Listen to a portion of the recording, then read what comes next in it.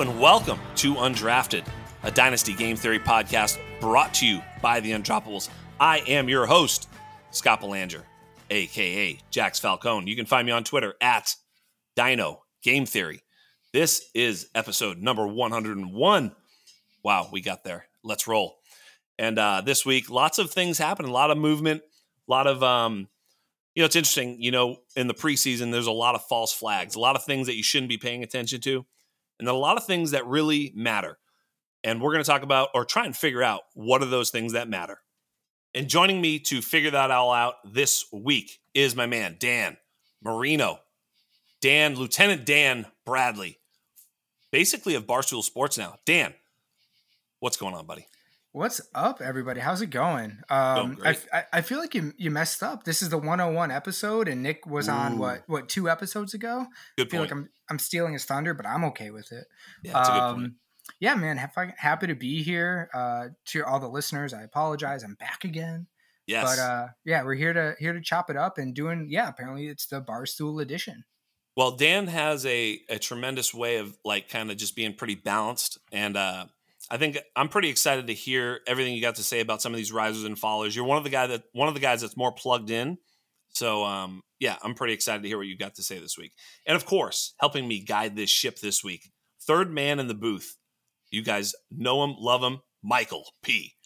Duncan in the house. You'd think with how often Dan comes back, he actually contributes things. Kind of crazy, honestly. Listen, he might be your most guested guest. Most guested guest and probably the least favorite, No, exactly. No. Exactly. Everybody loves him. So Michael P. Duncan, you're going to steer the ship. I'm on vacation. I'm several drinks in, and it's only 9 a.m. It's 9 a.m. somewhere. No. I don't think that's a good thing. Yeah, no, it's not good. But Listen, I'm excited. You can't drink all day if you don't start in the morning. So. That's right. That's exactly right. That's right. Yeah. Even if it's someone else's morning. That's right. You got to drink 24 hours straight is what we're telling you. But no, Michael B. Duncan, you're going to steer the ship. You're going to tell us where we're going. We're going to talk all about these players. I think there's a bunch of them that have moved a lot, and I'm curious to hear what Dan has to say. So help us out. Well, first things first, before we even get into that, and this will bleed into a little bit naturally, but the big news, the thing that everyone's talking about today is the fact that Deshaun Watson has reached a settlement with the NFL. It is now official. It is 11 games. He is suspended 11 games. He will be back week 13 against the Houston Texans, and he was also fined an additional $5 million. So he's gone most of the regular fantasy season. He'll be back a couple weeks before the fantasy playoffs. But for the first time in who knows how long, we have clarity on his future. So I guess a good way to start out is, what does that mean for you guys for Dynasty? Now that we actually know what is going on with him. He's got a long-term contract. He's on a team with a decent amount of talent, a head coach that people seem to like. Yeah, it's been a while since we've been able to talk about Deshaun Watson with a clear idea of what his future looks like. Yeah, no doubt, man. It's exactly that. It's the first time in a long time that we've been able to say we know what's going on, and we can take action based on that. And I mean, I feel good about it. I mean, 11 games was probably what we originally thought was the, most likely outcome. We kept saying 8 to 12 games. So yeah, that's where it is. The 5 million's irrelevant to everybody, in the world. Nobody gives a shit. And so he'll be back week 12 or week 13, excuse me, because their bye is before that against Houston, which is poetic justice. Hopefully they kick his ass, but there is a Reddit post somewhere out there with a deep dive into the conspiracy behind this entire thing about how they scheduled that game knowing that it would eventually be an 11-game suspension. And I can't wait to read that Reddit post. But anyway, keep going. Yeah, I just think it's great for him in Dynasty now. I mean, he has clarity. Say what you will about him or who he is, but right now I think it's definitely very, very good. For those that are rostering Deshaun in Dynasty. Yeah, I'm kind of the same way. Obviously, situation aside, if it was he hurt himself and he was going to be out for 11 weeks, it's kind of like the same thing at this point, Dynasty-wise. So I think, honestly, this moves him up in Dynasty ranks because now you actually have a set date and something to prepare for, and you'll get a couple of games this year. This year's a wash, let's be honest. But moving forward, now like starting 2023, he's legitimately ready to go. So I think this moves him up the dynasty ranks. Yeah, I think it's hard to draft him in a redraft league. I mean, it's really it'd have to be a specific league, like some sort of super flex situation, or I don't know. Like basically redraft, he's still kind of semi undraftable because you have to roster him 12 weeks without dropping him as a backup quarterback. That's tough to do. So why would you do that if you have one of the top quarterbacks? You'd only do it if you had one of the bottom quarterbacks. But if you have one of the bottom quarterbacks, you're probably trying to stream, so you need the extra roster spot. It's really a thin draw as to why you'd have him in a redraft league. That being said, I did draft him in a redraft league today. 16 team, whatever. It was total. That's unique, and that's the point. Yep. But I think in Dynasty, it's perfect because he comes back for the playoffs. He's actually valuable this year. In most Dynasty leagues, you roster several quarterbacks. So I think it's great. If you roster him and you have a good team, not a bad setup to have him coming back for the fantasy playoffs.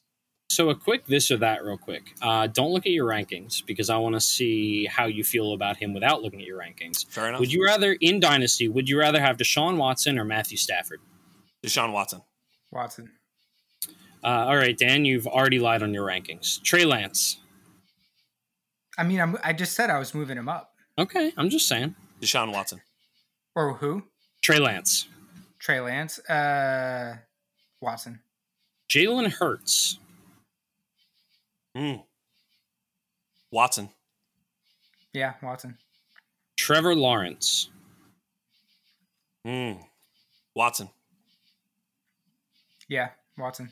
And this will be the last one. Dak Prescott. Dak. Super close. Probably Dak, but super close. That's right there. Like, isn't that I think everyone above him, I think, is a pretty easy. I'd rather have the other guy, but I think that's around. I for fantasy, personally, I think Deshaun Watson's a better play than Dak. That's what I mean. That's why definitely more unknown. I mean, the 11 games, look, by the beginning of next year, where will you have him? That's the real question.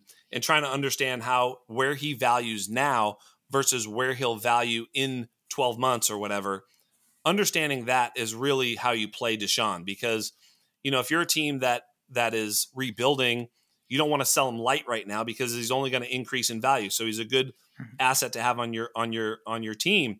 If you're trying to win it all, but you need a quarterback to play during the season and your roster would depend on him otherwise, I mean, it may be a good time to trade him. So it's just sort of like where you're at, but understand that he's going to appreciate in value, especially once he hits the field and plays dope because he's awesome.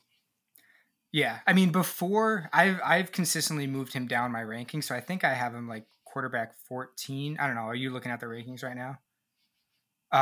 Yeah, you have him 14 right now. Yeah, I mean, before that, I mean, he was in the 6 to 8 range, which is about where he landed after those questions. Yeah, so I've consistently moved him down with the unknown, and especially like what Jax was talking about, like this year.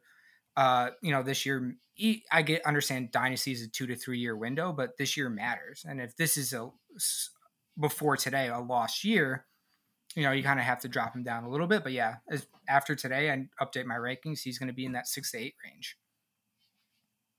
Yeah. I mean, that feels about right to me. There's that Josh Allen, Pat Mahomes, Herbert, Lamar, Kyler. Yep. That's that sort of elite 5 who are like, either give you, huge rushing upside and or, 50 touchdown upside at young ages like Mahomes and Herbert. I think we all kind of agree on that. And then there's the guys like Burrow and Dak. I think you have to start thinking about Watson in Dynasty right after Kyler, the top 5. So 6, as you point out. And while Burrow has great, floor for he's going to be great for so long. Deshaun Watson gives you more ceiling than Joe Burrow. Yeah. So you got to start thinking about him there. Honestly, possibly more than Kyler too. Yeah, exactly. Kyler's a first half player and then he trails off. That's kind of the point is that, once he is elite when he's healthy. Mm-hmm. Yep. So, talking about Watson, right? 11 games. You saw on the timeline, there's a lot of like, that's not enough or whatever. And that's besides the point at this point. Like, it's 11 games. It is what it is. Obviously, would have loved to have more for what he did, but whatever. A lot of people brought up the fact like, oh, sweet. So this, sarcastically, like this gives him $46 million next year, which is like, yeah, it's good for him because his contract doesn't toll. But I think if you kind of like zoom out a little bit, it's actually worse for the Browns because now they lose him for 11 games and get Brissett, who we're going to talk about because I want to talk about Cooper and Njoku. But they get Brissett for 11 games, who's a mediocre fill-in. And then his contract does toll. So next year, he gets his $46 million, which then means instead of $1 million next year, which helps their salary cap amazingly because they're negative $32 million right now and over the cap, they have to account for that money. So they're probably going to miss the playoffs this year because they lost Watson for most of the year. And now next year, they have to pay him that $46 million. So for Watson, yeah, this is a great suspension. I think this actually hurts the Browns. It almost would have been better if he got 12 or more games because then they could just kick his contract a full year. And in 2023, when the cap explodes, they don't have to pay him $1 million. Now they have to pay him 46. Wow. So I know not all of that is, I'm pretty sure not all of that is cap, but I think that makes a big difference like on the team level because they have to account for that money now when if they had a 12 or plus game suspension, they wouldn't have had to. That feels like a little bit of a silent middle finger to the Browns organization from Roger Goodell. I did not know about the whole tolling thing. Like that's brand new to me. Mm-hmm. I kind of love it. Like he should be suspended forever. Like whatever. Obviously, that was never going to happen. But if you're telling me 11 games plus a middle finger to the future of the Cleveland Browns for signing him and giving that or trading for him and giving him that contract, I'm all for it. Yeah, it hurts. It hurts their cap. Yeah. I mean, in theory, they were, planning for it because they only gave him $1 million this year. Yeah. But I still think it hurts them because they have to account for that money moving forward. That is pretty brilliant by the league if they were kind of, just pissed off at the whole situation the whole way through. And it does look like it, at least, And they should be. It lines up. So staying in Cleveland, you mentioned it, it was funny because I keep trying to find a spot for Jimmy G, and I just feel like there should be a spot for him. He is one of the top 32 quarterbacks in the NFL. That's unquestioned. He may be top 20, 25, somewhere in there. I mean, he's no elite quarterback, but he has, he can take a good team to the Super Bowl. We all agree with that. He's, sort of shown that before, but I don't think it's in Cleveland anymore. And as you point out, it's going to be, not very good quarterback play. And there's some weapons there that we like, in the backfield. Obviously, Amari has shown, the ability to be consistently good, maybe not great. Njoku has gotten paid big time. A lot of people have him as a sleeper. Obviously, Chubb and Hunt, but even a guy like DPJ, Schwartz, those types of guys with Watson, they have fantasy Bell. Yep, fantasy relevance. Without them, they are zeros, period. Mm-hmm. And so it's kind of hard to sort of handicap this team because we're going into the playoffs by the time, Deshaun is back to make these guys relevant. What are your thoughts about them, Dan? And you can start wherever you like, but what are your thoughts about some of these weapons? I think the Brissett thing hurts the running backs the most. And so, today I was looking back on Brissett. And I think there's a sneaky buy window actually for Amari and Njoku. So, and my theory with it is I think Amari's a 2023 second on keep trade equivalent. Brissett's not good for fantasy. We all know that, like on the whole, but in a micro, I think he actually does provide some, like maybe not sneaky upside value, but some value. So in 17, when he played most of the season in Indianapolis, T.Y. Hilton had 109 targets. He had a 57 for 966 and 4.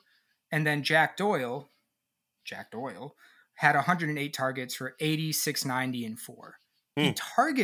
He hyper targets a wide receiver and a tight end. And he did the same thing in 19. Hilton only had 10 games, but in 6 games, he had 16.3 points per game. And Jack Doyle for the full season went 72 targets for 43, 448, whatever. Zach Pascal had 72 targets. So he does like to hyper target like 2 guys. And it seems to be the number 1 wide receiver and the tight end. So I think this provides a little bit of room. Dan, that makes a lot of sense. I mean, because generally speaking, when you think about a bad quarterback, they tend to target their number one targets more, or at least as much as before. They just can't generally sustain multiple weapons in the offense. Yes. But it actually stands to reason. It's like, we're going to call this play, your number one read's Amari. It's like, okay, well, it's fucking going to Amari. I'm not good enough to like, establish the pocket and go through my reads and move all the way down to like 2 and 3, assignments on a play. They just lock into that number one receiver and hope he's open, or throw it away, or fucking throw a pick, but they tend to lock on. So yeah, Amari should see probably a higher target share, but I just, the efficiency should be really bad. Like, for sure. It was like, he's like 6.2 yards per attempt, and like Deshaun is like 8.5. Like, it's just going to be so much better when Deshaun gets back. But what about Njoku? You think he'll be okay too? Because I'm not as sure about that one. It's tough because you have to look at what Brissett's done in the past, and I mean, and like I talked about in 2017 with T.Y. Hilton at 109, Jack Doyle had 108 targets. After that, the third leading receiver had like 47 or something. 108 targets. What did he do on those 108 targets, if you don't mind me asking? I know Njoku's more explosive, but still, let's hear it. Yeah, 80 receptions for 690 yards and 4 touchdowns.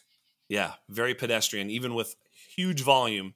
For sure. 600 yards, 4 touchdowns. And that's the thing, like, there's no real touchdown upside with, Harrison Bryant or Njoku, where with Deshaun, those two guys have huge touchdown upside. I mean, I think Harrison Bryant goes as like tight end 30, 32. And when he's actually a sneaky buy right now, because he's worth nothing right now. But I swear, by the end of the season, like a tight end 2 like that could have a few games of like one or two touchdowns a few weeks in a row. They do like to play 2 tight ends and play the 2 running backs a lot with those 2 tight ends, and they don't really have a number 3 receiver. I know they've got David Bell, but between DPJ and David Bell, they can kind of split that second receiver. You know what I mean? Like, I don't see a third guy that's like pushing himself onto the field over tight ends. So Harrison Bryant could play a little bit. They might even play his ass with Brissett, because this team, is probably going to want to keep it on the ground. Chubb, right? Yeah, which is the touchdown thing is the big issue, right? Because I think the volume at least target wise, is there for Njoku and Amari, but I think for Chubb, I think they're just going to stack the box. Yep. And if he's not getting the receptions, because that's the Kareem Hunt role, I think this hurts Hunt and Chubb the most. Yeah, I don't like either of them very much right now with Brissett. I agree with you. Like, I really don't like anybody in that offense, but I think that could be the buy opportunity, because at some point we're going to start getting closer and closer and closer to Deshaun playing, and those holding the players on that team will start getting more and more excited and not wanting to sell. But I think right now is a good time. If you like any of those guys long term, now is a good time to go in and buy them, because people are like, oh shit, 11 games of this nonsense, So I would think now's a good buy time. I'm sure you agree. Yeah, and I mean, they just gave Njoku a ton of money, so he's there.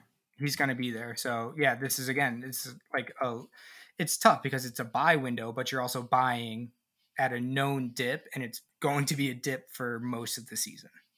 So it's a tough. And I keep trying to find a place for Jimmy G, and I wanted it to be Cleveland, but maybe it's still Seattle. I don't know, man. Everybody, whenever I say Seattle, they're like, why would San Francisco trade him to Seattle? And of course, every single time I'm like, because they're going to release him, and then Seattle can just sign him. And, people don't really get that I think it, Dan, you're the contract guy. First of all, what do you think happens with Jimmy G in that regard? Do you think that they release him, and is there good reason to do so?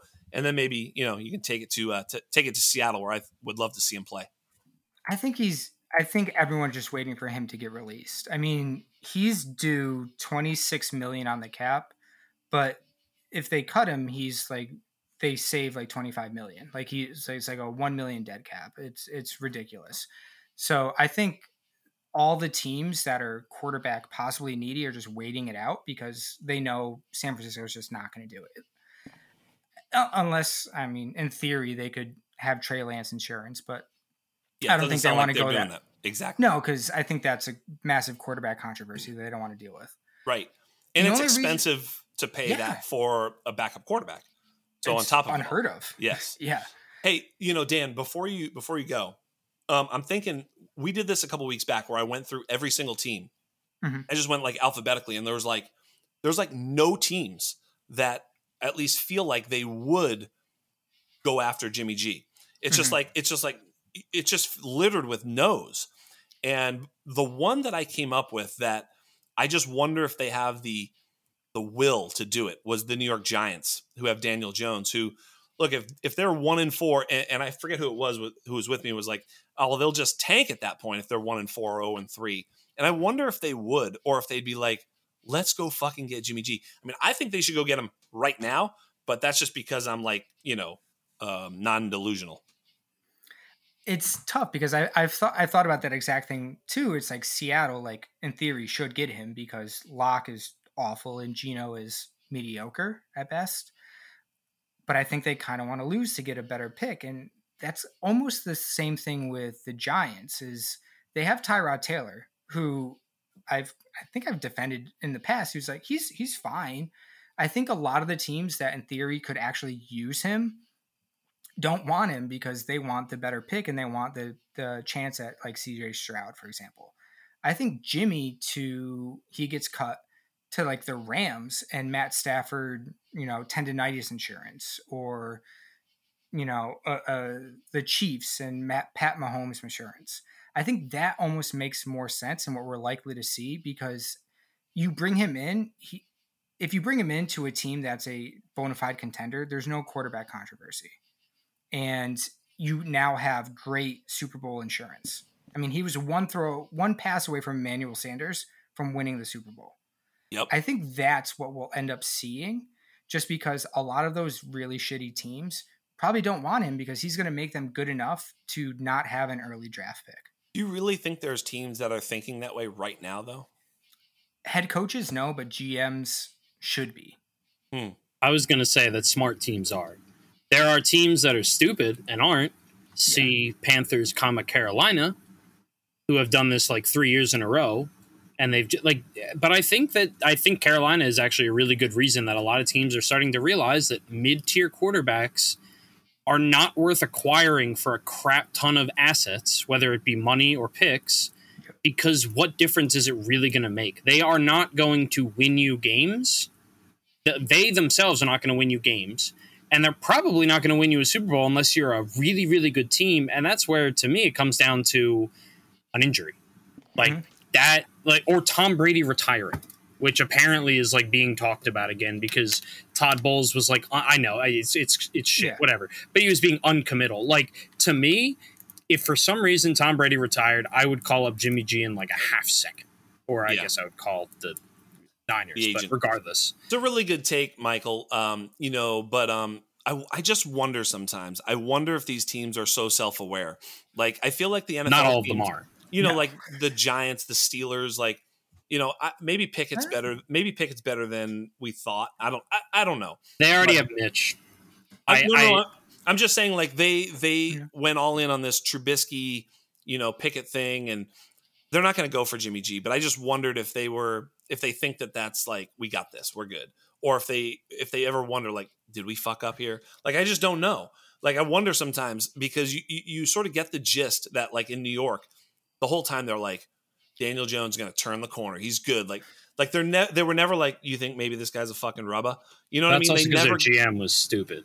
I'm just saying, like, GM ownership, who in that building has the sort of, idea that, like, maybe who's ready to be wrong? Well, the new GM probably does. Who's ready to be wrong, right? Like, when we have a dynasty team and you fuck it up, you're like, no, move, quick, get off this shit. Like, the Giants, sometimes NFL teams are so brain trust. Close to the whole They're not situation. Wrong. The money, this is what we were given. The agents, we have Tyrod now. Fans, I don't think they are going to be scared to pull the plug on Daniel Jones.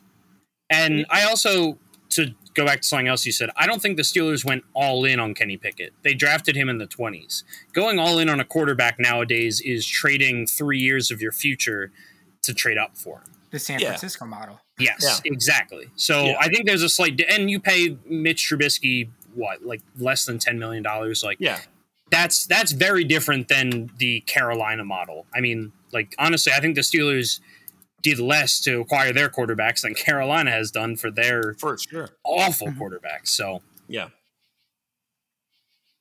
and You Dan. just have to think like Dable, like he has a year, and he already said like, hey, the best quarterback that's going to play.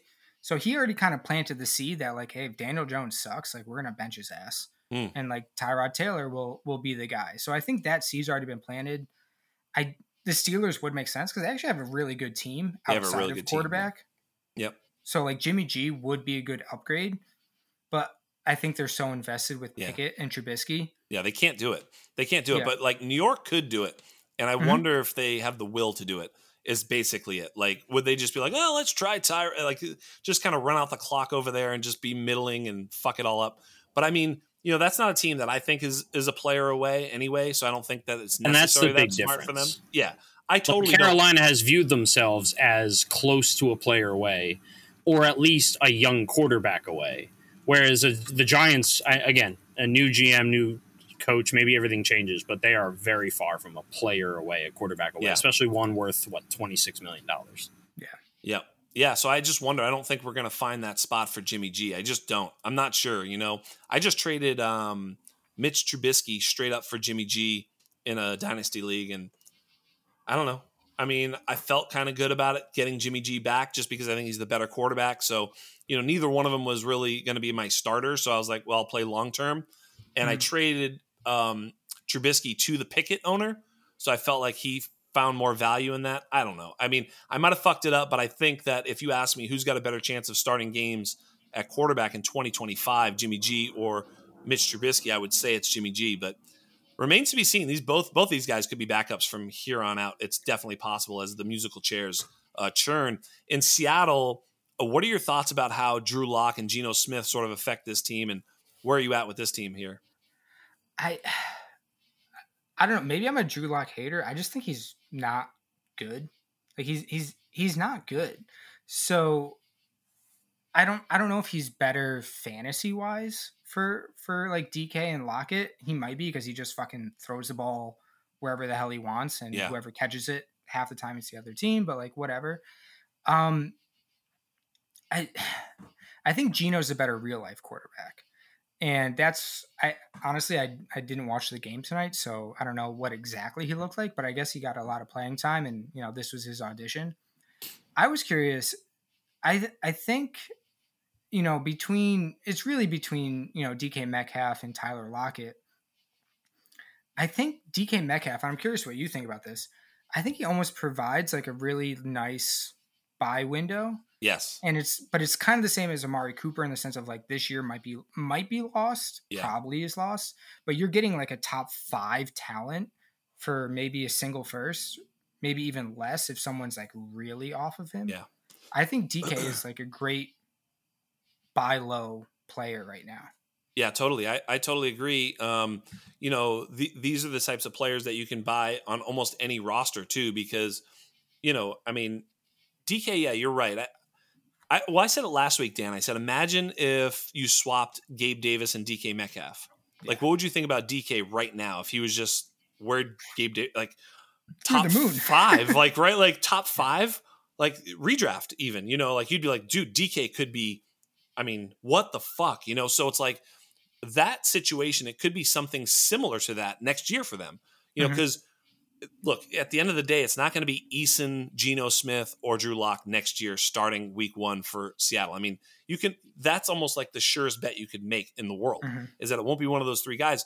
So that means it's somebody else. And I don't know who that is yet. Is it, Stroud or whatever, and if it's one of those rookies, even if it's one of those rookies, I mean, those guys at least project to be prolific, if not effective early. They're going to be big time players, right? That are going to try and push the ball down the field and look to a guy like DK Metcalf. So yeah, I think DK, and honestly, there's no guarantee that one of those 2 guys is not going to have a good year. Like it's possible that, it's going to be very tough for them both to be good this year. That's like, almost a 0% chance, but it is possible that one of them just sort of gets all the touchdown luck or whatever, and just somehow ends up being really good, and the other one just kind of disappoints. That's possible. It could be DK this year. He could hold up and give you a good solid season. 1,000 yards, 8 touchdowns. something like Yeah. that. 1,200 yards maybe. I don't know. Yeah, in redraft, I'm not really in on either of No, them. but he could save you. Even But, if you buy him yeah. in Dynasty, he can kind of Yes. save you and without giving you a totally lost season where you're like, 700 yards, 5 touchdowns. I mean, that would be like the floor for, Lockett and Metcalf that we don't want to see if you're holding in Dynasty. Yeah. I like them. Lockett, I wanted to be higher on because I just like him as a player, but he's already turning 30 in September, and he was like already losing value with Russell Wilson at quarterback. So now you have a major downgrade, and he was already a kind of a roller coaster player, like for points per, Yes. he'd go for 150 and 2 touchdowns and like 2 catches for 30 because their offense was stupid. I hate it because I like Lockett, but I think I'm completely off Lockett. Yeah. Makes sense. Another guy that camp has loved, Dan and Michael P. Duncan, is the infamous now, Isaiah Pacheco. It's really cool, actually, because if this guy hits, we all love it, right? The undroppables. This is our guy. This is the type of stuff we love. Like, we weren't all over him on this pod. Michael and I were not all over him. We talked about him here and there, but we weren't pressing the button for Isaiah Pacheco every time.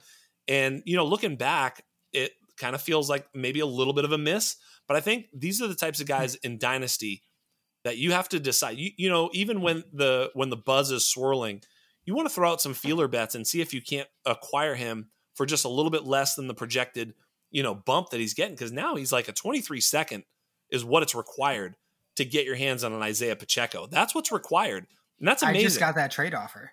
I would sell him for a 23-second in a heartbeat. I think that's a smart trade. I think that's a smart. I think that's a smart trade, Michael P. Duncan, to turn it down. I agree with you. Yeah. But what I'm saying is, you're not going to get the Pacheco owner to sell you for a 23 third. Yeah, it's just that I don't think that's happening as often. I think the hype is there. Look, this kid is on a very thin depth chart, and if they like him as much as they like him, what do we talk about? In fantasy football for running backs, what's the number one thing? Opportunity. Look, if he gets it, I don't give a shit if he was good, bad, or otherwise in college. I just want to get opportunities at the NFL level. And in that offense, the reason we like Clyde Edwards-Helaire, who was a mediocre player, was because of that opportunity. So I think you could do a lot worse than Pacheco. And if he hits, he might hit big because he could be better than CEH. That's not out of the cards. It's also not a very high bar. No, it's not a high bar. And for the Pacheco owner that sent me, my second for him, I get it. I would send that off. If I rostered him, I would send that to every single owner in the league and hope someone bites. It's such a tough, that's a huge bet to make. And I wouldn't do it. But honestly, if you're the Pacheco guy, if you can get it, do it. But then honestly, just hold on to him, hope for 1 or 2 big weeks, and then you could definitely sell for that second. If he shows out in week 1 or week 2, you're going to smash on a return. Yeah, I wonder a little bit. The other guy that's been catching some eyeballs and is moving right on up all best ball everywhere is Romeo Doubs. Mm-hmm. What do you think about Romeo? Is he a guy that, is a splash in the pan or whatever you want to say, or is he here to stay? I mean, Aaron Rodgers just had the sort of meeting with the wide receivers after saying they weren't progressing enough, which, by the way, makes sense. They're all a bunch of either scrubs or rookies. Yeah. So stands to reason they're not progressing. Or both. Yeah. Maybe both, right? Tell us, is Doubs both or what, buddy? I think, I know you've talked about him a few times on the pod. He feels like the bet to make. I don't know. I'm on Twitter way too much as it is. I've seen 0 Christian Watson pub whatsoever.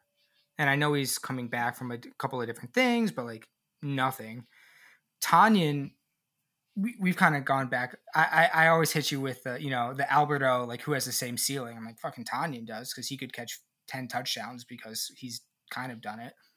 But I think Doubs is kind of the best bet because they have 0 wide receivers. And as much as I love Aaron Jones of possibly catching or getting 100 targets, that's very unrealistic. Doubs feels like a really good bet.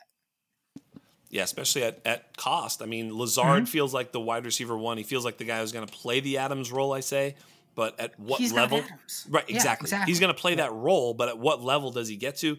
I mean, 50%. You know what I mean? It's like Yep. he's not going to be Adams because he isn't. But you wonder if they sort of put him in that role, and Rodgers just has that sort of trust factor type of stuff. I mean, it could be interesting.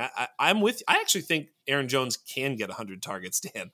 I think it's actually in the realm of possibility. I would like it because I've said it several times of like that's a possibility. I think I'm wishing it. Yeah, more than anything. But yeah. Yeah. But at the same time, like you said, like Rodgers had that meeting with wide receivers. He also had that quote where he was just like, we need our 11 best on the field, and our 11 best counts 11 Aaron Jones and AJ Dobbins. AJ Dillon. Nice job, AJ Dobbins. Jesus. That's great. AJ Dillon's. Late on the East Coast. Yeah. Well, Barstool edition. Yes. If they're both going to be on the field at all times or most of the time, he's going to get a ton of looks because that's kind of his role. Yeah. Yeah, absolutely. Speaking of the Barstool edition, good job. Dan went to the Carolina Patriots joint practice and got a pretty cool video of the brawl that hurt the fan, and posted it. Just whatever, just threw it out there, and like Barstool immediately approached him and said, "We want it. We want to send it out." They sent it out, and some other news organizations used it. So bravo, Dan. Yeah, the Barstool thing was pretty crazy. The Athletic picked it up. Barstool picked it up. Barstool didn't reach out to me though. I'm kind of mad at them. But and it's funny. Wait, Dan, you're telling me that Barstool did something that they probably could have handled better or more professionally? Well, I'm not gonna besmirch them because I'm a big part of my take guy. But I'm just saying that shocks me.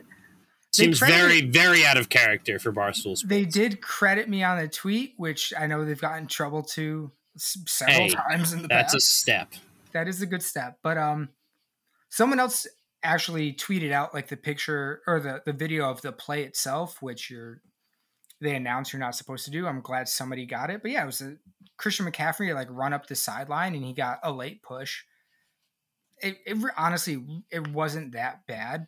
And also, that was after the Panthers player completely blindsided and knocked out Christian Wilkerson and sent him to the hospital, which was ridiculous on a kickoff play. But yeah, McCaffrey got hit off to the sideline, and then just a major brawl ensued. And luckily, I had my phone out, got the video. It was pretty sick. The video has over 1 million views, which is wild for me. It is also over 100 views for those. It is also, yeah, I was going to say 100 million, but that's mathematically correct. Not too much, but yeah, over 1 million views, and I got a pretty cool video, and I just happened to be in the right place at the right time. Yeah, it was pretty cool. I don't know. It's just fun when that stuff happens. You're like, whoa, what's going on? Why does everybody want my stupid video? And I was getting reached out from like so many different, like between Boston media and Carolina media, like, hey, can we use your video? I'm like, yeah, fuck it, why not? Go ahead. That's pretty cool. And speaking of those two teams, some risers there. Certainly, Ramondre, who we're contractually obligated to mention on every single podcast. So we got another mass hole in the house. So Dan, I mean, are we just? I don't really usually even like Patriots players, but I feel like Ramondre has some serious upside. You with me on this one, or do you think I'm maybe a little bit over my skis? No, I projected the Patriots offense, and then with the James White news, I changed it a little bit. With you saw my projections. I had James White for almost nothing because I wasn't sure about the hip, so it didn't change a lot. I think Ramondre still stays in a little bit of that early down role. I don't know how much changes, and it's tough because Mondre is getting a lot of first team looks, a lot of second team looks, but a lot of hype is with Ty Montgomery. And, when they go hurry up throughout preseason and the practices, he's the one being the pass catcher. I think Mondre gets maybe not a really nice, but a decent bump. I don't know how much his role really, really changes with Ty Montgomery there, because he is a somewhat kind of maybe a little bit proven pass catcher. But it's tough at the end of the day. We've always had like a very distinguished, this is the pass catcher in the role. Yes, exactly. And now we don't.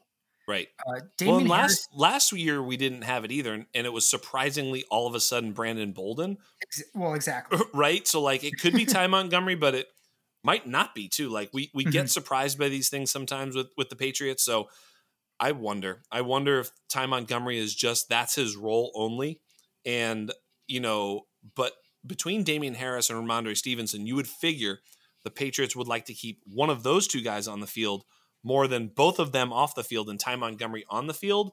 Mhm. No matter what, I just don't know if either of those two guys is good enough to play that role as Ty Montgomery in a specified role.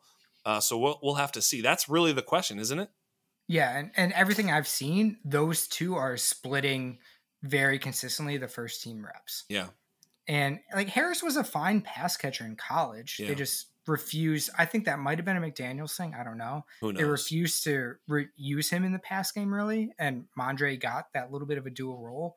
I could see both of them seeing more receptions or more targets because those are their best two guys. Yeah, But it's a very scary much scary situation in redraft, and I don't know. Mhm. We'll see how it plays out. I mean, it's not exactly a high potent offense, you know what I mean? So there we go. Let's go. Well, that's the thing. So you think they weren't, but if you look at, they were I think the 6th or 7th top scoring offense last year. True. They were highly efficient.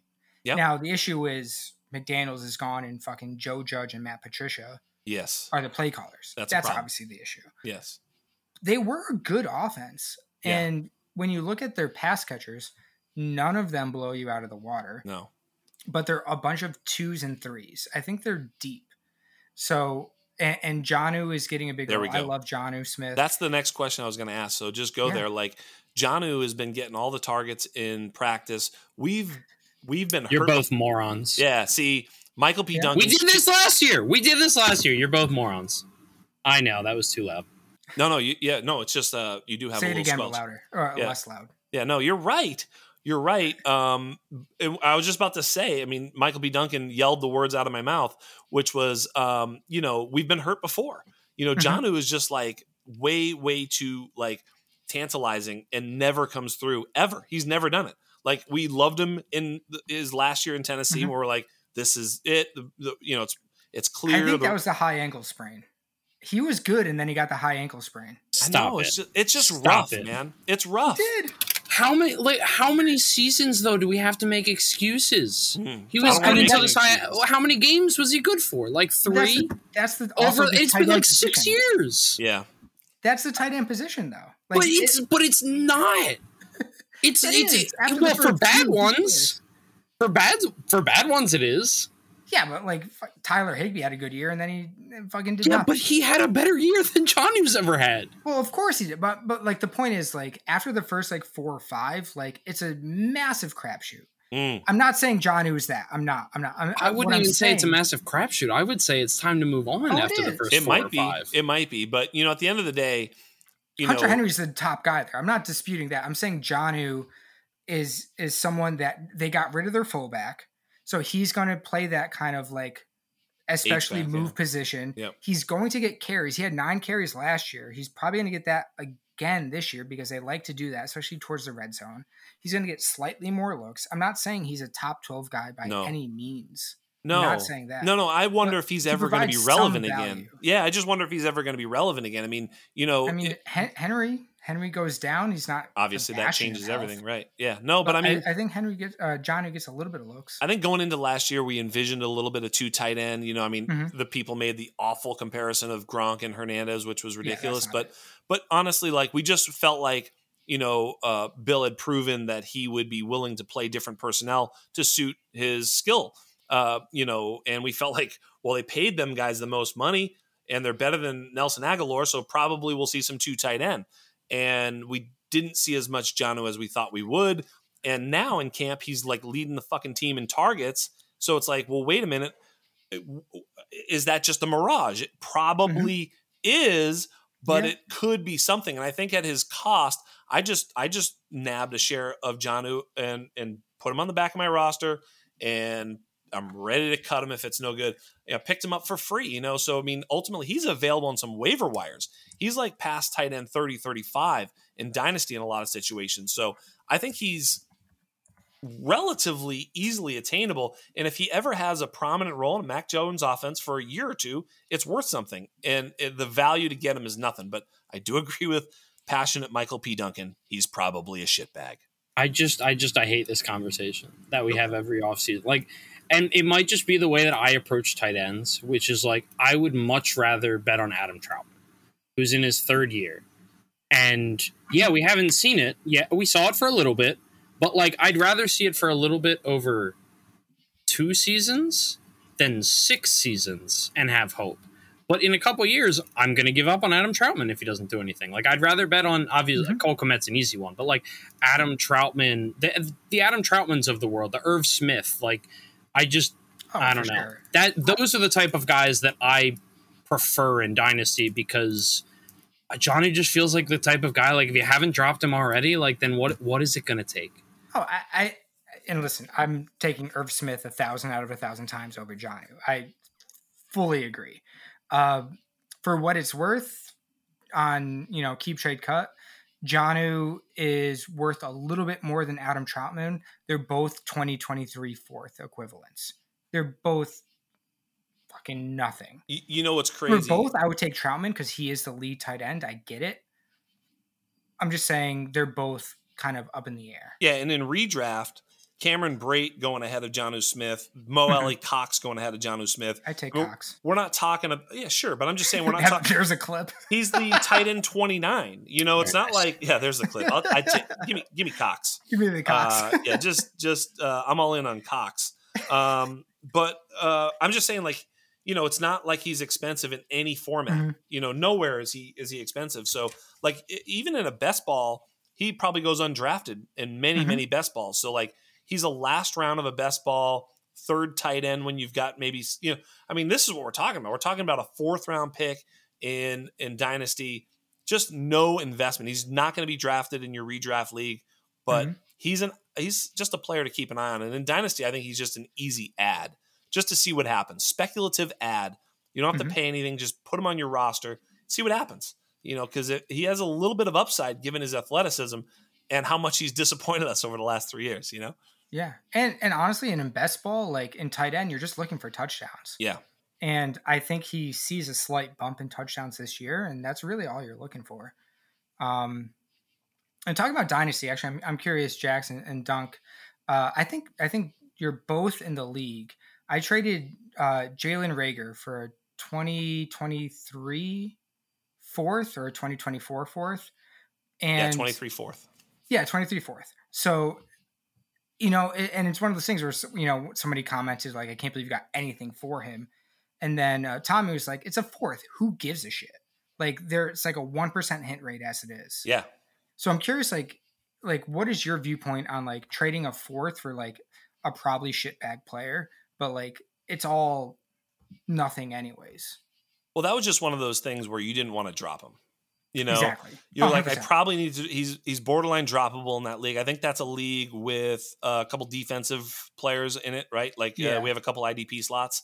Dynasty draft, right? Yeah. So there's a couple like IDP slots. That is the league I went undefeated and won the championship last year.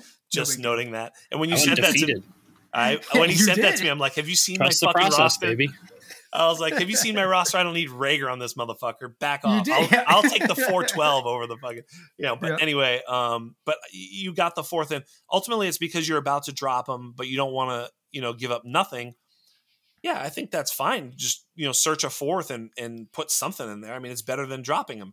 And for the other guy, he's like, well, I don't have to put in fab, and maybe you'll decide not to drop him and hang on to him. He's like, fuck it. Here's an opportunity to buy on a first round talent. And for a 4th, it's a good buy too, especially if your roster is not a winning roster where you can just sort of stash some guys and see what happens. I mean, it's just as valuable as a 23 4th. And it's not hard to get a 4th. If you really want to get a 4th round pick back, like, it's not hard to recoup. Yeah. Yeah. No, I think. Yeah, I would say, I would agree with you that if it's a guy I'm about to drop, obviously just take whatever you can get, because picks at the very least, like, they will gain value. Like, when we come around to draft time, like, I think you'll be kind of surprised at what you can kind of get. Maybe not for a 4th itself, but like by throwing it into a trade. Like, Yeah. We've all done it. We've all overpaid for like a later round, overpaid in comparison, obviously, but for like a later round pick because there's that one guy that you just know is going to be a hit in the fourth round. So you pay like a little more than you probably should for it. So I don't think there's any bad part about holding that pick at that point. We put this in just to torture Michael P. Duncan about his Philadelphia Eagles. There was no... Dan actually, he messaged me about it earlier. There was no quality dynasty content there. Sorry, listeners, but that was fun to torture Michael P. Duncan. Moving on, Dan, one of the things I wanted to mention was, we were just combing through some of our dynasty rankings, and you found some guys that maybe were a little bit different on. And, sometimes it's like, maybe there's a big difference, or maybe, one of us is wrong, or maybe we just haven't moved a guy up. So, we'll talk about it. But where did you want to start? What was one of the guys that you were kind of surprised that we had pretty different in our rankings? I think I'll start with the pod favorite and the Mr. Bridgeman, Mike Gesicki. Yeah, throw him off a bridge. Yeah, I mean, looking at our rankings, I have him all the way at 12, and you have him at 20. Yeah, I think Whoopsie daisy. I think part of that might be, I know that's, I don't want to say shtick because that comes off as a negative connotation. No, I know. But you do like to have a little bit of fun, especially on Twitter. I think 20 is too low for someone in that offense, but I know it's not a high volume offense, but I was just curious where you see him. And, I think 12 is maybe high. I'm the highest actually on the undroppables. But I'm curious why you have him so low. Well, I will tell you that I had him higher, and then I was like going through and I was like, just really asking myself, would I rather have this guy or that guy? And of course, like, when you have a bias against a player or for a player, you're going to break ties with that bias. So I probably did that just a few too many times, dropping him down. But honestly, like basically he's just a fade at value. Like last year, I remember we were going into the year and I had some, sort of disagreements with some people on Twitter about Gesicki. And I was like, he's going to need like 120 or 130 targets to like pay off. And I think he got like 110 and ended up as like the tight end 9 or 10, like 8 or 9. Like he just didn't pay off. He didn't win you a single thing. He didn't do a single thing. And he kind of hit his ceiling. Like he got everything you wanted. He got all the targets. He got all the wide snaps. He was great, but he just didn't come through. And that's what my fear was with him. And, of course, it turned out I was specifically right about that. But, I'm wrong about plenty, but not that. I just don't think Gesicki offers you enough upside, mainly also because he doesn't play tight end. He doesn't play in line. And if he is in line, he's a wide receiver playing in line. They don't give a shit.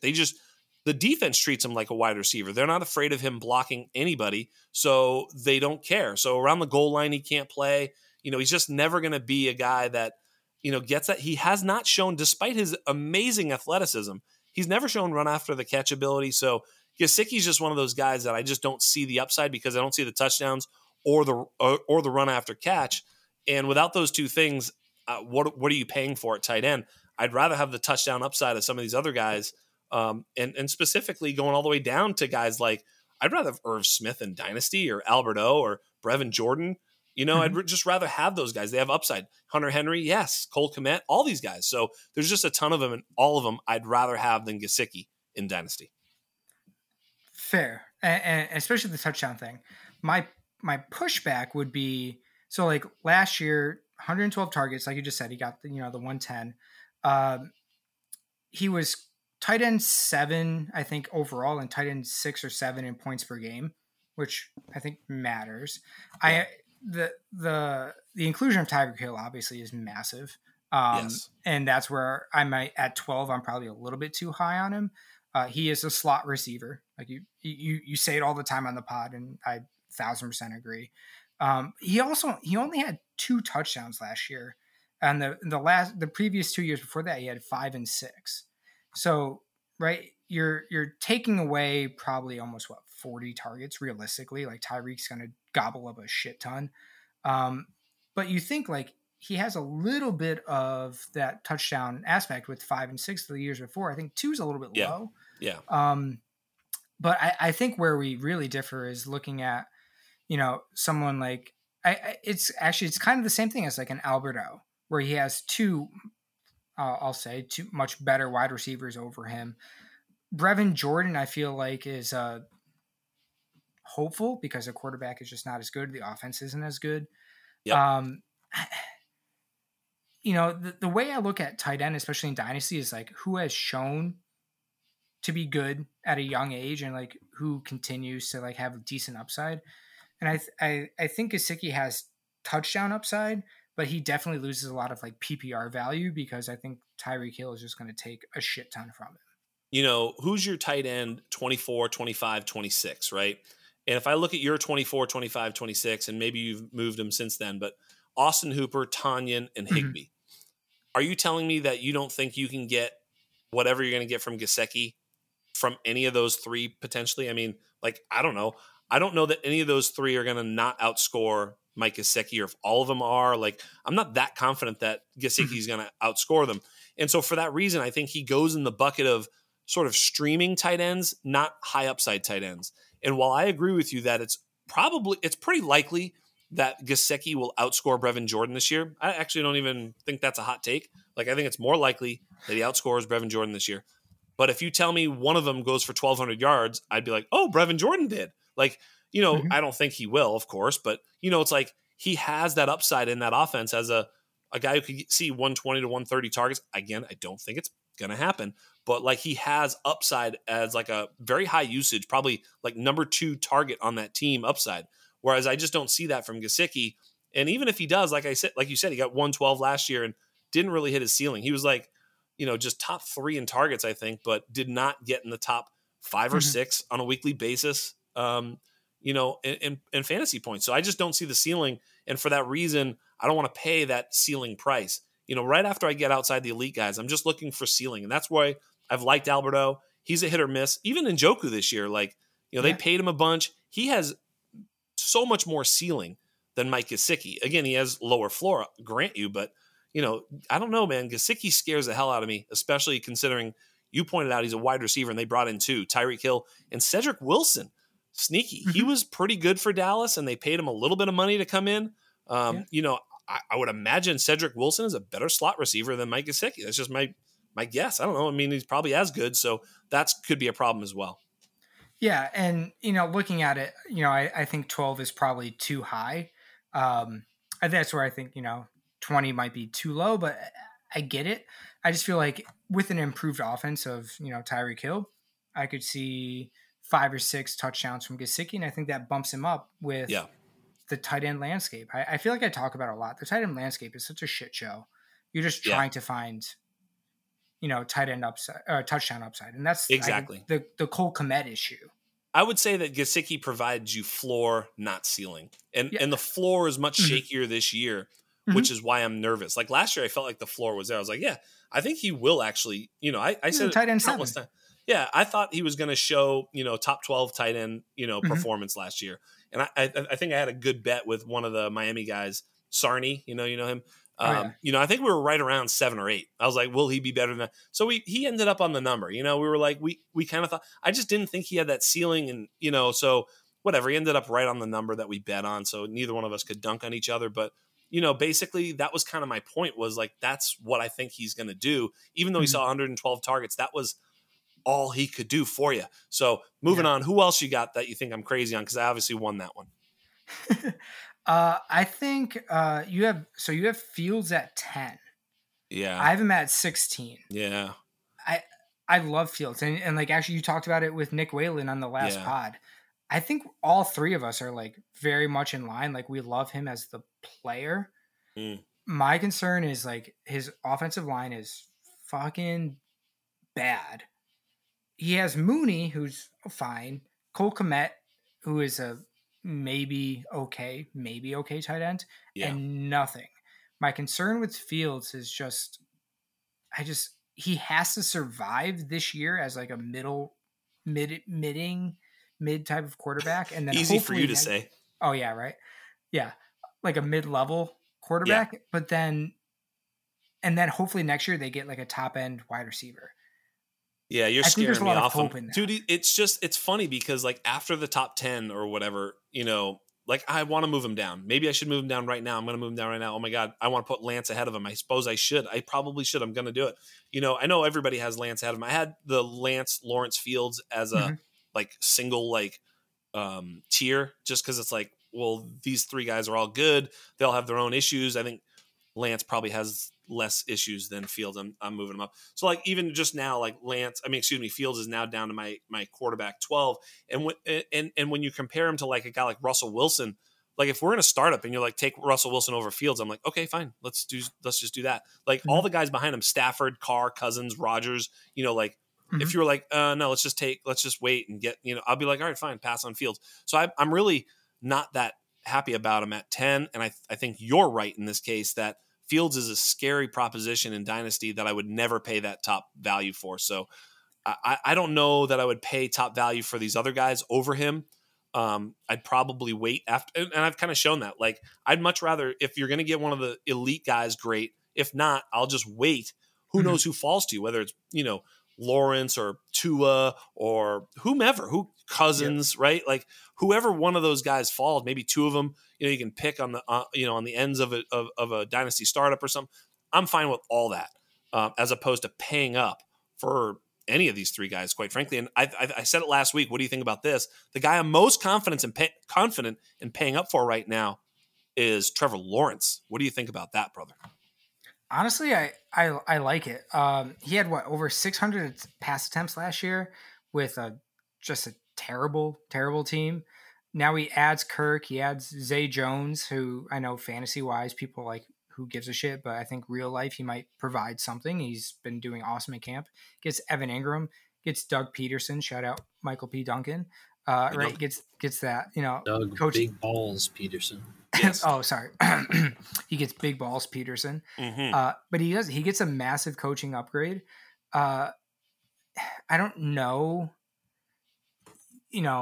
weapons this year is a fantastic outlook, but he has like such an amazing resume and pedigree, and like looking at like he's gonna be the dude. I think T-Law is a great buy. He's not a buy low. He might be a little low. I don't know. Like in some leagues, he buy. probably falls. I mean, people aren't excited to draft Trevor Lawrence because he's not a win now asset, really. Yeah. And like, so you don't want to spend up to get him. I think in a lot of drafts, But we both have him at 9. Yeah. So I think we're both high on him. I think so. But I think we're in the right spot because I think he projects so well. Yeah.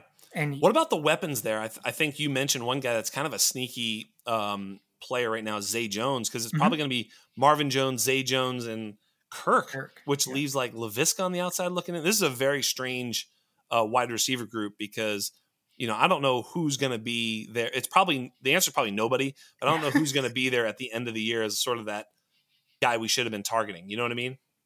Yeah. And actually, I think Marvin, and the hard part is like Marvin Jones has like been like a very like sneaky good player for several years now, but all of the camp publicity has been like Trevor Lawrence to Zay Jones, Trevor Lawrence to Zay Jones.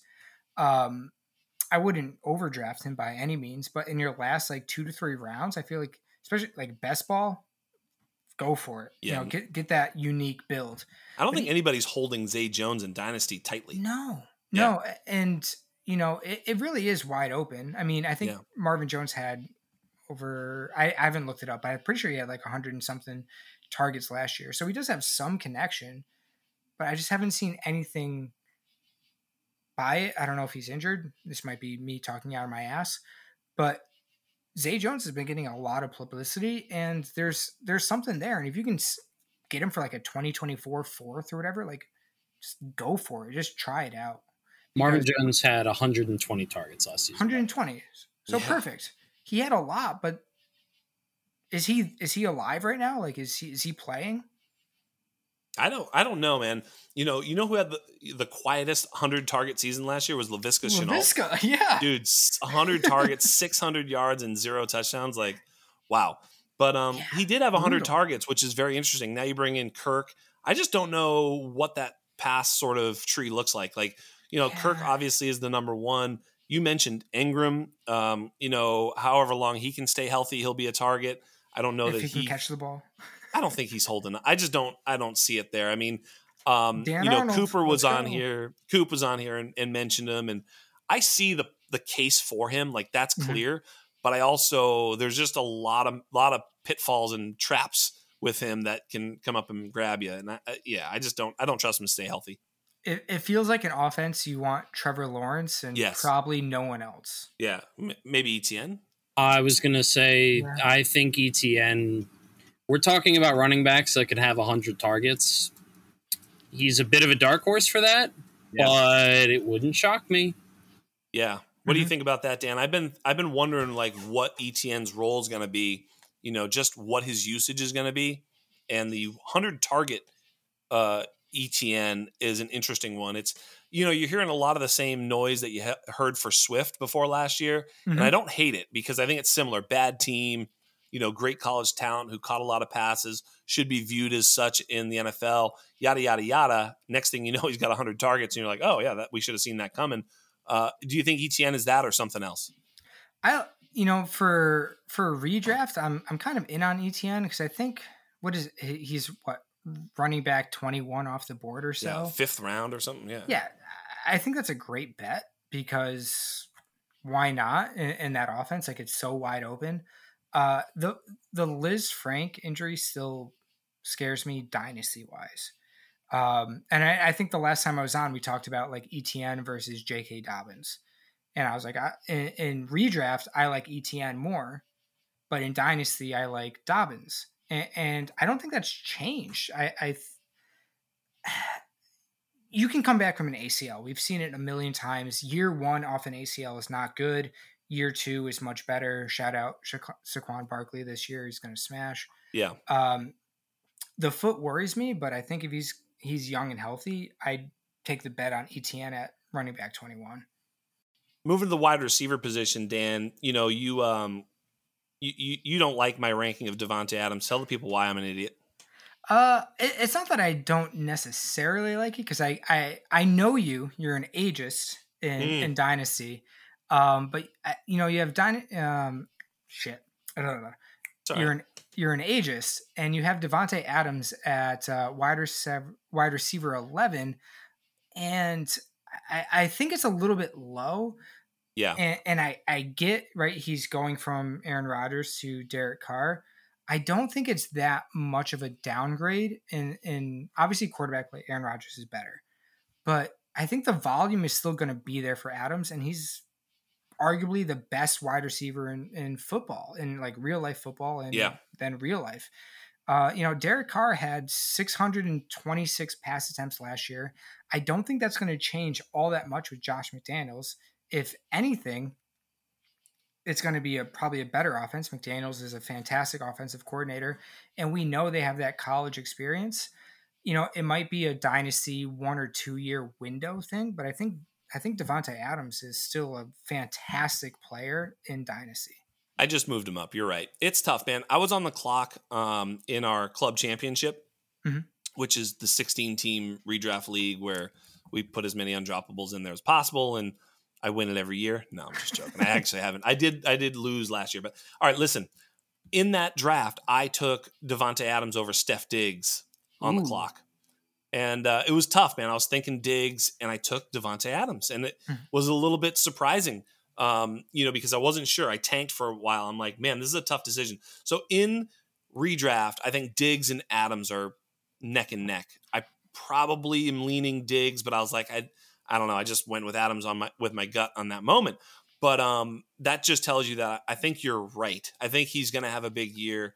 And he, if he's still going to be a surefire top half wide receiver 1 on a weekly basis, then what are you really even worried about in Dynasty? Just ride that for a couple years. He's got a big contract. He's not going to be like gone next year or anything like that. So I think you're probably right. And I just moved him up a little bit.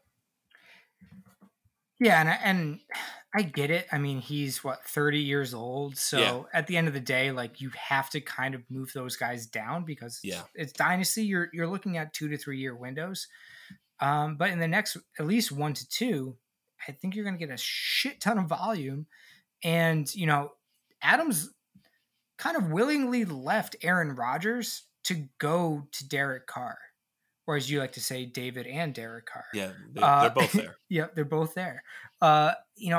There's something there where he's like, no, I want to go be with my college friend. True that.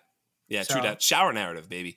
Yeah. And it's just funny because like I've said this before in terms of dynasty, and I'm guessing you probably either play this way or at least understand the idea of it. Like during the season, like when the season's upon you, I play dynasty a lot more. If you're trying to win, I play dynasty a lot more like a redraft league. Yep. You know, like you have to who's good this year. Like if you're trying to win, I want the player who's like Cooper Kupp last year. You know, like he wasn't the best wide receiver in the NFL every year of his career, just last year. So if you're in a league last year, you can pay up for him because he's kicking ass this fucking year.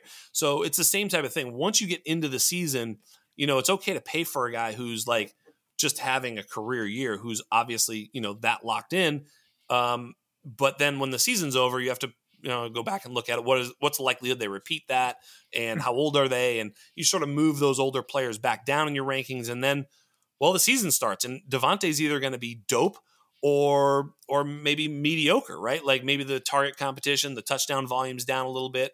And it's like, well, he's good. He's like the wide receiver 13 every week, you know? Well, if that happens, then, you know, having him as the wide receiver 6 or 8 in Dynasty looks stupid. But if he's the wide receiver 3 or 4, then having him as the wide receiver 12 looks stupid. You know what I mean? So it's just, you know, he's going to be somewhere in there. You just don't know exactly where. And once that efficiency and that top, you know, wide receiver 1 sort of production falls off, then the age matters more, right? Yeah. Yeah. And I think that's still the hardest thing to try to weigh in Dynasty. And I think I was talking with Dunk about this a little while ago. The way, especially like outside wide receiver, but my running back Dynasty rankings are almost like a redraft ranking. And it's really a 1 to 2 year window because so much changes in running back year to year. Bingo. That you almost have to be like when you rank like quarterbacks, like it's a 3 to 5 year window. It's wide receivers is a 2 to 3, tight ends is who cares. Yeah. But like running backs almost has to be 1 to 2 because like it changes so much. And you know, you just look at guys like, oh, Saquon Barkley, right? You have him at 10, I have him at 13. Realistically, he's probably going to finish what we both think probably top 3, top 5. Yeah. So but in Dynasty, we're way too low. But in Dynasty, you're like, you don't want it for more than 2 years. So it's like running back to me, especially in Dynasty rankings, are such a shit show. Yes. Well, it can end quickly. You know, we've seen it too many times where it's just like, boom, it's over. And you're like, oh shit, I'm holding the bag of, you know, of shit that nobody wants. And Derrick Henry. Derrick Henry could be that guy, but Gurley was the guy before, you know, I mean, Gurley was like a round 1 startup. Yeah. He was the 1.01. I mean, he's not rostered. So, you know, that's crazy. You know, you just don't see that very often at the wide receiver position, that precipitous fall, which is why I always say, if you're not winning, get off your running backs, trade them for a bunch. Cause that's the other thing too. These running backs are actually more valuable in trade than the wide receivers. So, you know, but yet the wide receivers are more likely to have staying power and age a bit more gracefully. And, you know, your out window is a little bit bigger and easier to spot. So anyway, go ahead. And put it that way. So like I just did a Dynasty startup for myself, and then, you know, kind of the UN Invitational one. And my build with Brian in the Invitational, and then also my own one, I kind of built it as I want my young quarterbacks, my young wide receivers, my tight ends, whoever, and almost essentially build a 0 RB Dynasty team and then just buy running backs for like 20, 23 seconds and do it that way. And just like, you know what, running back fall off a cliff as it is. Let me just buy someone that's good for that year and say, fuck it, and get my guy, and almost build a Dynasty team that way, because it's such a shit show. Like, you have to either pay up like 101, 102, 103, 104 for JT, or just get James Conner last year and get crazy value. And like, yeah, you lose a draft pick in the future, but you win now. Like, how do you look at startups? Yeah, I totally agree. You know, when I wrote it, you know, the Dynasty Game Theory startup strategy was like centered around drafting young wide receivers as much as possible in the early rounds, just because, just like you say, like, you know, trade back too, you know, so trade that spot that you're going to take JT for all of it, or, one of those quarterbacks. There is a little bit of an argument now to make sure that you acquire one of these top quarterbacks now too, because I think they hold a ton more value. I don't know that that's been like that, 4 or 5 years ago. We didn't really see it that way. That's sort of a new phenomenon. So I would probably just alter that and say, like, in a super flex, understand the value of those top 6 quarterbacks and don't just sell that first round pick that would be one of those guys light. You either draft the guy or sell it fucking super expensive. But when it comes to the running backs, I feel the opposite. It's like, I don't want to pay up, and I will sell for even a little light just to make sure that I get value, move on, and build a roster that's lasting. Like you say, I mean, I don't know about a 0 RB, but I'll just take RB value where it comes to me in a startup, because I don't necessarily want to overspend. And like you say, if you can move back and gather some future picks, that's where the running backs are cheapest and most efficient, because you get them, like you say, in their early part. That first contract is usually when they're the best value. Yeah, you don't want running back on their second contract. It's just not good. Right. Here, I'll put it this way: it's bad radio. No one cares. But like the recent startup I traded up to get Lamar Jackson. There you go. And then my wide receiver core is T. Higgins, Michael Pittman, Rashad Bateman. Yeah, bingo. And then my running backs, you'll hate, but it's like Kenneth Walker, Kenny Gainwell, Naheem Hines. But I'm going into this thinking like, all right, I have like a decent RB2 in there somewhere. Yeah. I can trade a second for some old guy. Like I can get people there. But I didn't want to reach on a running back that I know, like running backs, they're like cars, right? Once you take them, it's a depreciating value. Yeah, unless you draft them. That's the thing is like, you took Javonte at the 110 last year, and it's like now he's up. I mean, that's rare that you get a true appreciating value in running. Well, not backs. from the draft, I don't think. I mean, JT was from a rookie purchased. Draft, yeah. JT was purchased from the 101, and like you could get multiple firsts. Swift, and I mean all these guys. They generally hold their value. I mean, CEH was probably the one example of the guy who didn't, and he still has some value. It's not like he's gone. Like so. Yeah, but those guys usually hold up. Yeah, you have to get contract. one of those. You have to get a 1 or 2 year rookie guy. Yeah. I agree with that. But you never know who it's going to be, because there's a lot of guys that miss too. Rojo and CEH and Penny and Michelle and so it's not like you want to just be like, oh, for sure this is money in the bank. The draft picks still have some failure rate in them, even top end running backs. But by and large, when you get the really elite running backs, the Bijans and all these guys coming up, we know they're going to be good. Yeah, you pay up for that. But in the startup where I was and where it fell, I'm like, do I want to reach on an Aaron Jones? Do I want to reach on a David Montgomery? No, because they're not going to hold up value. So, instead of that, like I'll take a Cortland Sutton or an Allen Robinson and just wait. Yeah. Because they have immediate value and I can always flip them if I want to. Yeah, and a Cortland Sutton or Allen Robinson could be as valuable for as long as some of the running backs that are younger. You know what I mean? Yep. Like Sutton's probably got, another 3 years. Well, who knows which running back is going to be, still trucking in 3 or 4 years from now. You just never know. Let's move on to Mike Evans, who, you said I'm an ageist, so I must have him way, way down there. Tell me why I have him too low. I think, well, God damn you have him too high. Yeah. And my thing with Evans, I mean, if you look at his resume, it's actually pretty insane. He's 1,000 yards every single year. Like he's almost a surefire lock for the Hall of Fame if he continues this. Like his streak is amazing. Yes. My only concern with him at 14 is it feels more of a redraft ranking. And it's only because of the Tom Brady questions.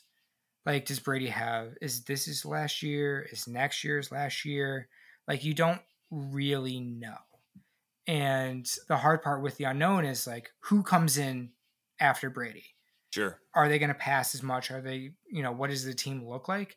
I think Mike Evans is probably someone that, in a lot of places might be a value just because he, is actually he's wide receiver 22 on Keep Trade Cut.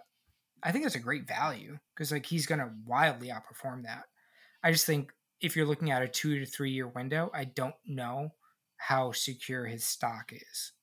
Yeah, that's fair. I mean, look, Mike Evans, if we talk about him in value compared to even Devontae Adams, it's like, who do you think is going to have a better season this year, Mike Evans or Devontae Adams? I'd say Devontae Adams, but I'd say they're very, very close in redraft.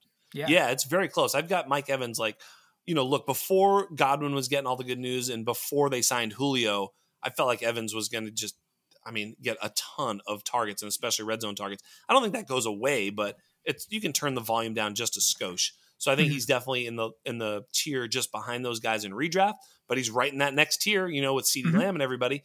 And so if he's there, well, then why is he so much lower in Dynasty? They're similar age. And even a guy like Tyreek Hill, whose role is unknown in his new home, yes, he's tethered to contract, but, for how long is he going to be elite? At least with Evans, you're like, I'm pretty freaking sure he's going to be good this year. And he's not too old where it's like, oh, he'll just be out of the league next year. He'll still live on, so to speak. So I like Evans, especially considering how much of a ceiling he has this year. Yeah, and to me, the ceiling is absolutely there for sure. I think between like those two guys you mentioned, like, Adams has Carr locked in.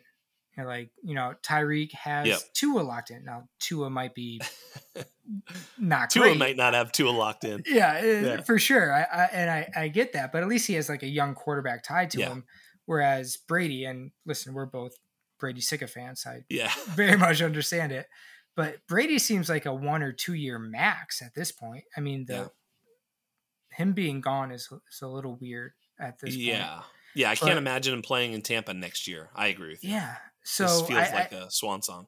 Yes, and that's my concern is like who is his quarterback next year? Mike Jimmy Evans G. Well, that's not good. I know, I'm just playing. Right, but like Evans turns 30 next year, and that's his last year. He's all voided after this year, so then he becomes a UFA, and I don't think wide receivers necessarily just absolutely fall off a cliff at 30, and I think he's good enough that he won't fall off a cliff. I think the unknown there is a little bit scary, but his upside, especially for this year, is massive. All right, we're gonna finish this off with a little bit of this or that, and so you guys are gonna play. It's gonna be fun as fuck, as it always is, and I'm gonna see where you guys are at with Rashad Bateman. Are we doing dynasty or redraft? Dynasty. Okay. Who do you prefer, Rashad Bateman or Deontay Johnson? Rashad Bateman. Bateman. I agree.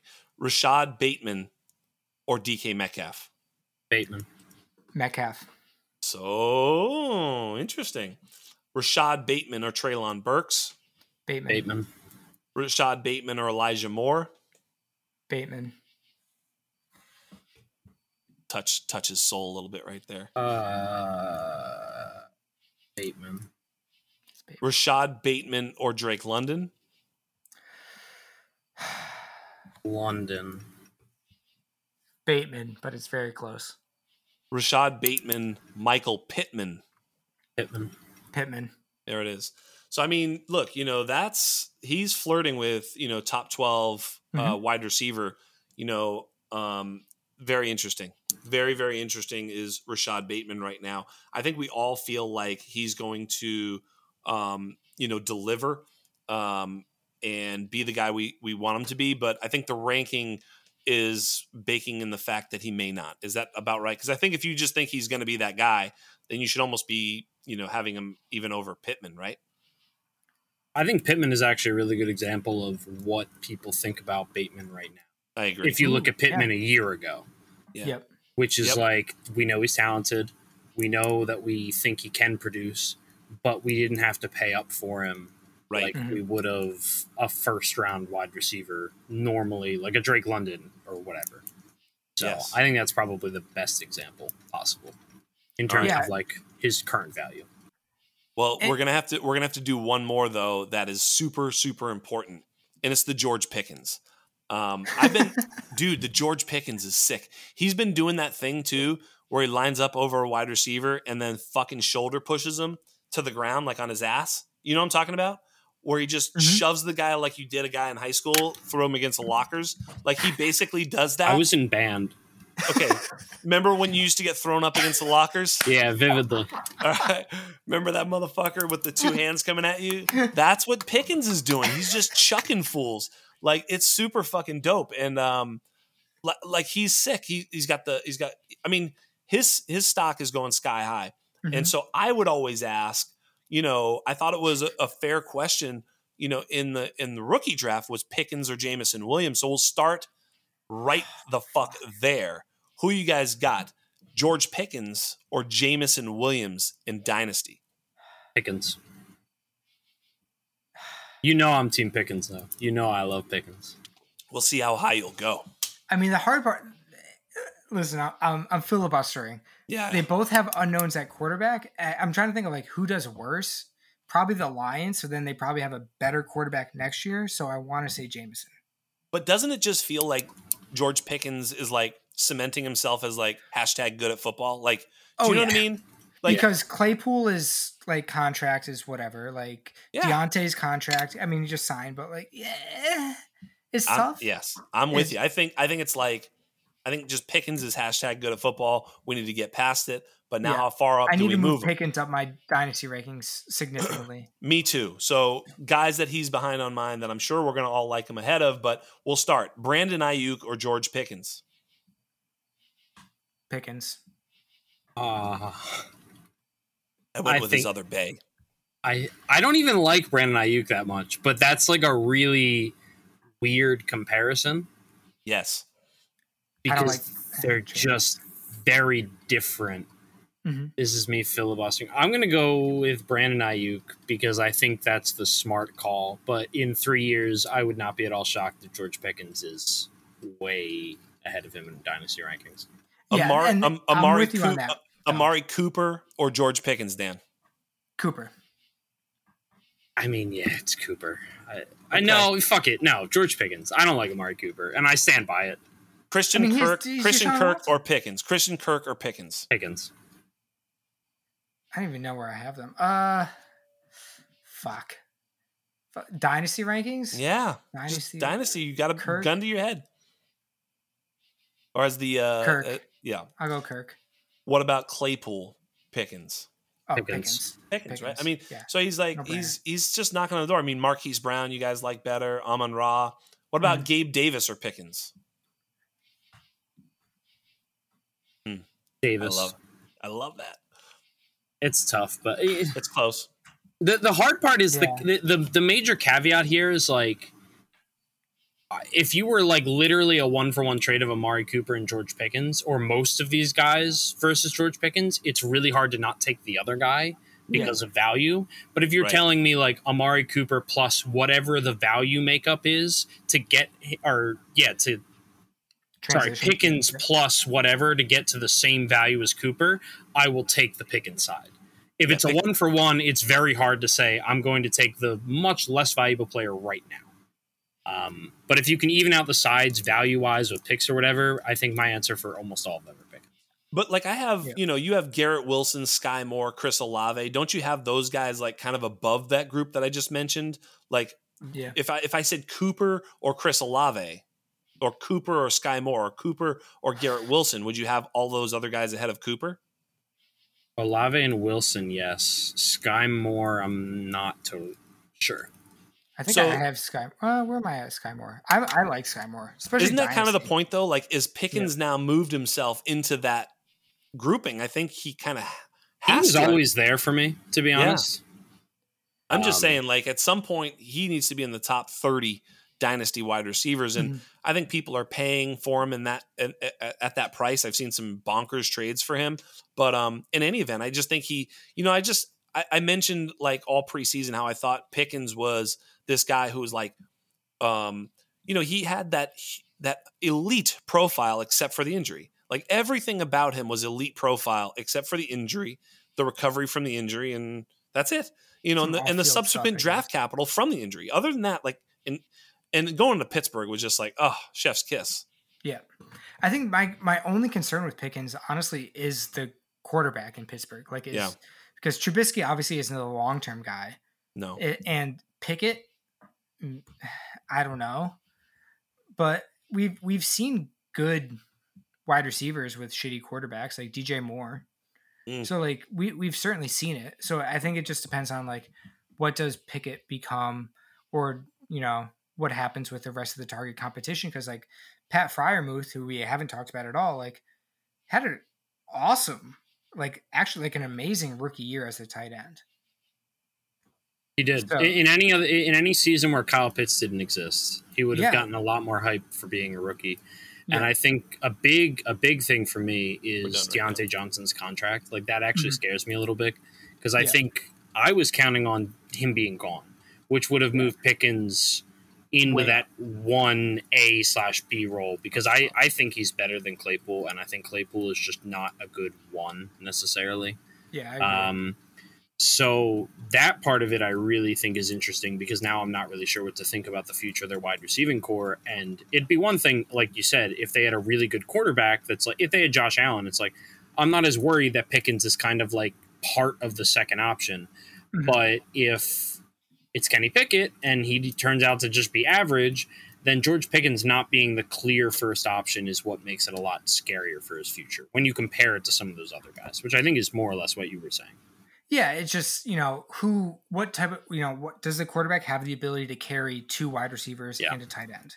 And that's my really big concern with Pittsburgh is you have Deontay, who's a stud, Fryermuth, who had an amazing season. Claypool is, like you said, I'm not big on Claypool, but like he's fine. He's going to get targets. Like, he's going to play and get targets. Is the volume there, and then is the ability there from the quarterback? That's my concern with Pickens. Like as a player, Pickens is amazing. Like he is a stud. I would say that either Pickett is this may not be true actually. I was going to say either Pickett is good or they'll replace him, but they may not. I mean, it could be a Daniel Jones situation where it's multiple years down the road, and we're saying why are they still rostering Kenny Pickett over trying to make a move. But the late first is not equivalent to the top of the first. Agreed, totally agreed. And that's 100%. Like I said it at the beginning of the show, but like that, and also Pittsburgh isn't the Giants. Like that's the other thing. They are a smart organization. So that's why, like, I'm just not that. If Kenny Pickett sucks, he sucks, and he's probably going to be gone. Like I think it's as simple as that for me. So my concern there is, but are the Steelers going to be bad enough to have like a top 10? Pick? No, almost never. And that's the issue. Is like, how do they then get up into the top 3 to 5 picks to get? They probably won't. They'll probably take another guy in the middle of the first. Yeah. But I would say this, that the quarterback classes in the coming up will be better. They'll be deeper. 23 and 24, and you might see what like Kansas City did with Mahomes, what the Bears did for Fields. Yep. That sort of move into the guy who slips to the 10 or 11 or something like that. Yep. That's where some of these guys can be found. Or what if they get a Mac Jones? That's where Herbert. That's where Herbert was. That's what I was going to say. Herbert, Josh Allen, Fields, Mahomes. Well, Herbert was like 6th overall. So who? Herbert? Yeah. But these guys tend to fall in that sort of not 1, 2, 3. You know what I mean? Yeah. Herbert was the higher of them, but you get my drift. Like a lot of even Mac Jones, like you say, some of these guys will fall, especially in a loaded quarterback draft. So, I think there's hope. And in Dynasty, the old adage is, try not to overvalue situation, just go after a good player. And I think that's what Pickett is. Sure. I just think he's a good player. And so don't be afraid of the situation. The situation will change. The fact that he's a good player won't. Yep. On that note, we gotta wrap it up, boys. So, hey, Michael P. Duncan, tell everybody where you are, because they know where you are, because I tell them every single week. Yeah, you can find me on Twitter at mpduncan75. You can find me here listening to Jax every week, occasionally talking. You can find me hosting the Undroppables Playbook. Every Wednesday, or most Wednesdays at 8 p.m. It will be every Wednesday, 8 p.m. Eastern during the season with Ashley. You can find that live on YouTube or the next day where you listen to your podcasts. Dan, tell everybody where you can be found other than Barstool Sports at this particular point. Yeah, your boy's Big League. Big League. No, AWL Saber Metrics on Twitter. Tune in, especially Redraft. Every Monday night, Brian and I, so BPO FSU is like our big stats guy, our big analytics guy. We do a redraft show where we talk about what did we see that weekend, and then Great show. How do we project it forward. It's I joke about it. It's the exact opposite of this show. It's 15 to 20 minutes max, and we essentially just cut straight to the good stuff and like, what do you want to know? What are the stats and why? But if I can take a minute to plug it, Please, so I am. Thank you guys. Pay attention, everybody. Time. This is a fun one. You guys get to play fantasy football for this one. It's easy. That's true. So I'm a high school teacher. This will be the third year doing it. It's a little bit late in the season. I wanted to do it sooner, but life. So I run a fantasy charity league, and basically the idea is you can be a teacher. You don't have to be a teacher. It doesn't matter. But it's a redraft style league. You join in, find me on Twitter. There's a sign up sheet. I'll send you an email invitation. You do it. The goal is it's a charity league. You donate however much you want. It could be $0 if that's what you can afford. That's okay. If it can be 10, 20, 30, 40, 50, 50, whatever, that's amazing. The idea is you donate money to an educational charity, whether it's No Kid Hungry and helping feed students that don't have steady meals. One of the biggest things that you learn in education is like how many kids like legitimately don't have access to breakfast or lunch. Like their parents don't have the money to provide it. I don't want to go on my soapbox, but it's heartbreaking. But like No Kid Hungry helps that.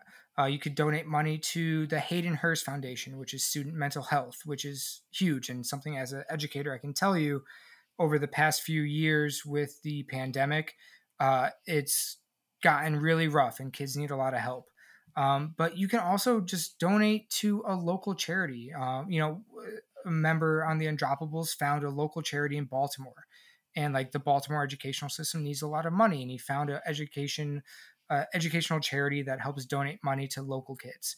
So the idea is it's totally up to you. I don't check whether you donate money or not. If you sign up, you're in the league.